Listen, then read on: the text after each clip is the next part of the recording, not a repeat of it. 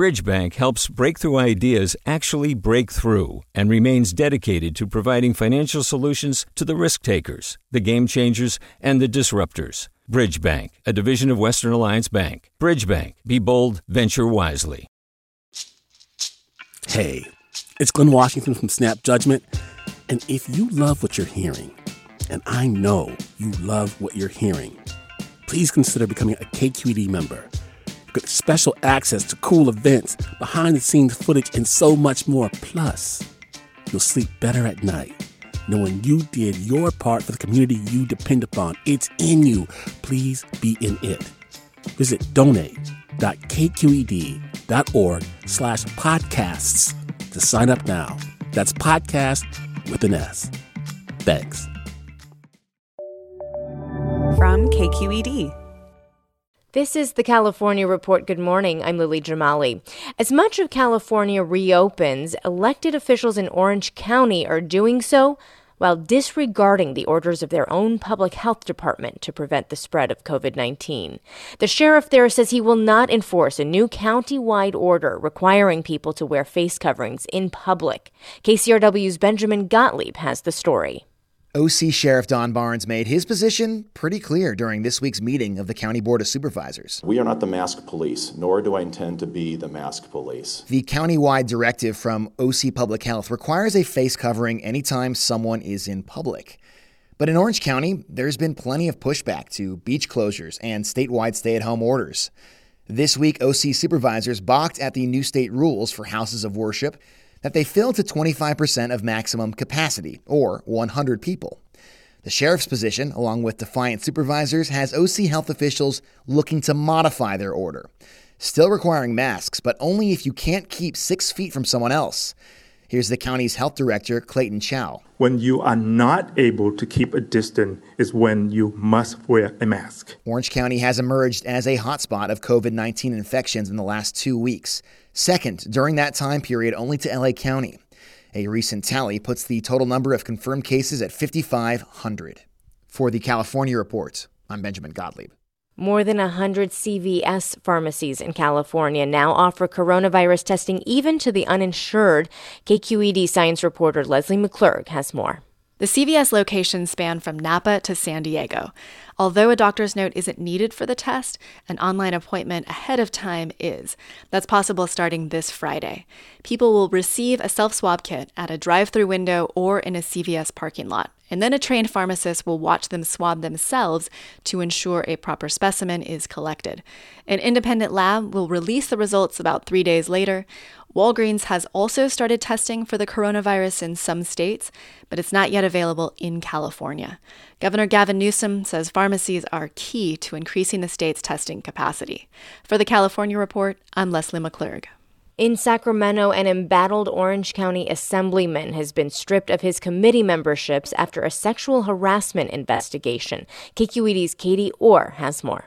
The legislature's Workplace Conduct Unit has found Republican Assemblyman Bill Breaux acted in an inappropriate sexual manner toward the person who filed the complaint, including insinuating he would provide political help if they returned to his apartment with him. This is one of several sexual harassment accusations that have been made against Breaux, which he says are politically motivated. The 3-term lawmaker has also been investigated for campaign finance violations. The various scandals may have cost Breaux his seat in the legislature. He finished 4th in his primary re-election race last March and won't move forward to the runoff. For the California Report, I'm Katie Orr in Sacramento. For parents struggling to help their children through distance learning, hang in there. You're coming down the home stretch. The last day of school is in sight. Now the question is, what will back to school look like this fall?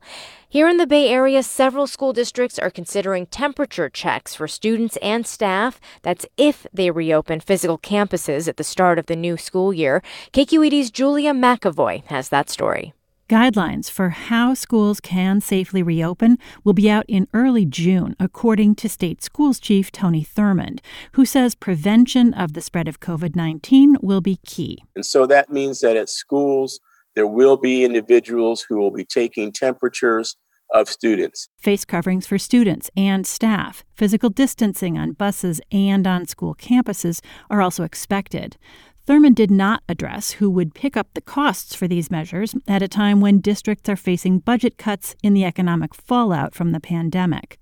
LA Unified School District officials have said it will be difficult to return to classrooms without the funding needed to pay for safety measures to prevent the spread of the virus. For the California Report, I'm Julia McEvoy. Next to the latest in our series of conversations with people along Atlantic Boulevard, a major commercial street in L.A. County. My California Report colleague Saul Gonzalez has been talking to people he meets there about how they're coping with the pandemic and their hopes for recovery looking ahead. Yesterday, we reported that barbershops and hair salons in the majority of California counties can start reopening this week. L.A. is one of the remaining counties that isn't yet meeting the state's criteria to open these kinds of businesses. And today we hear from Atlantic Boulevard barbershop owner Gabriel Torres in North Long Beach. I think my biggest thing is that I'm not able to work, not because, I run a legit business here in North Long Beach, and the ability to not be able to work really sucks because I am responsible. I have been a business owner now for 17 years, and having to have to still pay my rent is something I'm really fighting right now. I know it's probably still unclear even in your own head, but when you do get up and running, what do you think that's going to be like? What is recovery to you going to look like? I think that's just one of the scariest parts. Like I said, I've been in business now for 17 years, and trying to keep social media is what I'm using as an outlet to keep my clients in the loop of what we're doing, and not only that, it's to get them to all come back. Something that we've worked very hard to stay in business for 17 years, and now the biggest thing is like, is everybody coming back? Is everybody going to be okay? What's life going to look like? So that's, even today I'm here cleaning up shop, giving away free shirts to my clients, signing them come get a shirt, just to try to keep everything in the loop. I don't know what it's going to look like, but it is pretty scary as a business owner. And then finally, what do you think it's going to mean for your fellow merchants and employers and employees up and down Atlantic? I think a lot of people aren't coming back. I mean, this is it for them? I think it kind of gave me the chills right now because, like I said, I've been going up and down this street for almost 20 years, and I do see a lot of businesses that are going to close down. And like I said, being a small business owner, it's not easy there's a lot of sacrifices made to get to where we're at now. So to see a fellow business close down, it hurts my heart. Like, it really does, because I know the sacrifices that they've made to get there. It just sucks. It really does. That's barbershop owner Gabriel Torres in North Long Beach. Support for the California Report comes from Paint Care. Ideas for storing leftover paint to keep it fresh and tips for using it up can be found at paintcare.org. Doctors tell patients recovering from COVID-19 at home to stay in a room by themselves and avoid sharing a bathroom. But that's not easy for low-income immigrants doubling or even tripling up to afford rent in the Bay Area. KQED's Farida Javla Romero reports. Blanca Aleman is an asylum seeker from El Salvador. She came to the U.S. in 2016 to reunite with relatives living in the Bay Area. Today, Aleman's whole family, mom, brothers, and nephews, live together, a total of 13 people in a 3-bedroom house in Richmond. Pues muy difícil, porque a veces hay que esperar a hacer cola para entrar al baño. It's very difficult, she says. People wait in line for the one bathroom they share and to cook in the kitchen. Now, those inconveniences also mean a higher risk of transmitting the coronavirus or getting sick. First, Aleman's aunt got COVID. Then, Aleman's oldest daughter, a 13-year-old, was confirmed positive. ¿Cómo yo voy a alejarla si no se puede? No hay espacio suficiente en casa. How am I going to distance her, she asks. There isn't enough space. Aleman worries her entire household could catch the virus. Igual aquí, todos nos vamos a contagiar. Aleman also worries for her unborn baby. She's 5 months pregnant. Her doctor says there's not enough data to know if or how the coronavirus could hurt Aleman's baby. Estoy embarazada, me puede afectar. No saben hasta qué grado. Aleman tried finding somewhere else to live, but she says smaller apartments, even in less desirable neighborhoods, are too expensive. Because of high housing costs, California's rate of overcrowding is more than double the national one, according to the Public Policy Institute of California. And Latinos are more likely to live in overcrowded, multi-generational homes. They often don't have the luxury to be in settings where they can really maintain that type of distance that's required. Dr. Kirsten Bibbins-Domingo is a professor of epidemiology at the University of California, San Francisco School of Medicine. As we emerge from stay-at-home orders, she expects more outbreaks at a time when more people are losing their jobs. Bibbins-Domingo calls it a twin epidemic. This is an epidemic of the virus and an epidemic of the economic crisis. And it's the latter that I think will really make it much more difficult to keep the former under control, particularly in the communities that are hardest hit. Aleman lost her work as an office cleaner in March. Other adults in her household have also lost income. The entire family now relies on food banks to eat beans, fried rice, and Aleman's favorite, fresh handmade tortillas. Bueno, aquí en casa pues siempre hacemos tortillas hechas a mano. Living with relatives means they all save on rent and other expenses. It also means they support each other in many practical ways. They take turns cooking meals and caring for each other's kids. Estamos aquí, nos tenemos unos con el otro, nos apoyamos. We have each other, she says. Aleman will need her family now in a new way. 2 weeks after I first spoke with her, she texted to say she felt sick. Shortness of breath, bad headaches. Her test for COVID came back positive. One more case of about 37,000 Latinos confirmed with COVID in California. For the California Report, I'm Farida Jhabvala Romero. One of the last steps in PG&E's planned exit from bankruptcy got underway yesterday. The confirmation trial, as it's called, is taking place on Zoom. Some context, over 6 weeks this month and last, 87,000 PG&E fire victims were supposed to vote on a compensation settlement deal with the utility. Yesterday, critics of that deal questioned a manager at PrimeClerk, the company that sent out those ballots, asking exactly how the vote was tallied. PG&E says 88% of those who voted supported the deal, well above the 2/3 the company needed to move forward with getting out of bankruptcy. But it turns out tens of thousands of people who lost their homes and businesses to PG&E-caused wildfires didn't vote.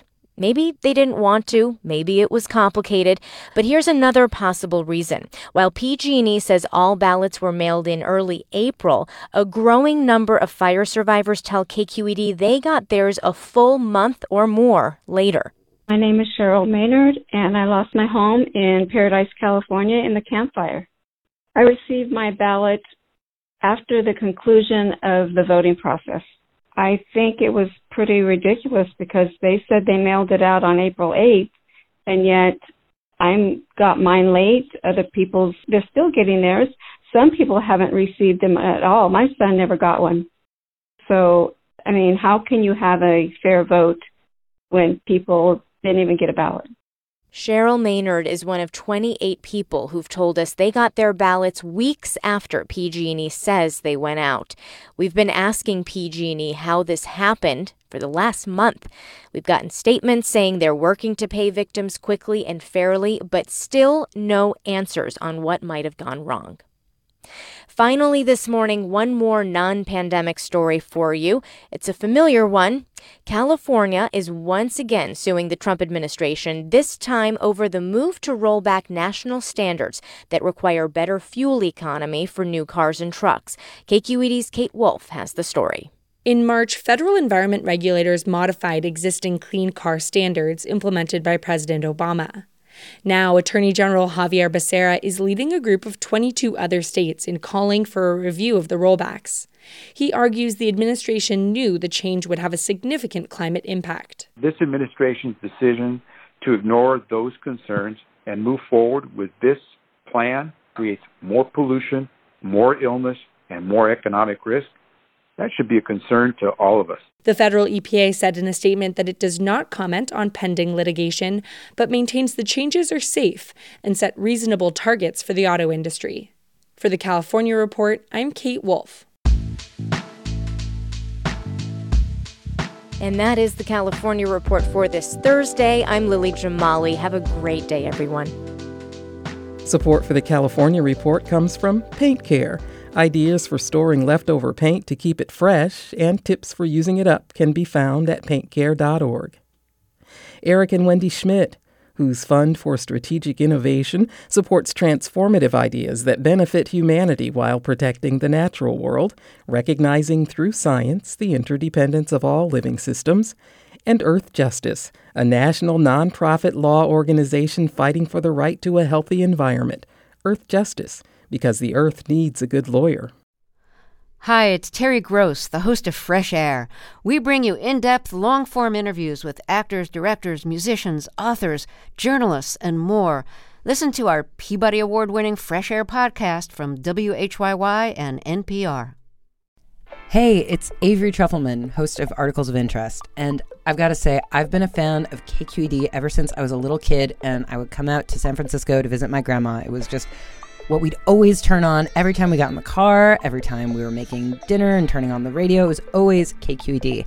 And then over the years, I've become a massive fan of KQED podcasts because this is local reporting at its best. These are answers to questions you've always wanted to know, interviews with exciting, unusual voices, necessary journalism, all told with love and care and artistry. And did you know that a majority of KQED's funding actually comes from members? It's just people like you and me supporting the programs they love, while also getting access to cool events, behind-the-scenes footage, and so much more. If you want to sign up and be a part of this amazing community, visit donate.kqed.org/podcasts to become a member today. That's podcasts with an S.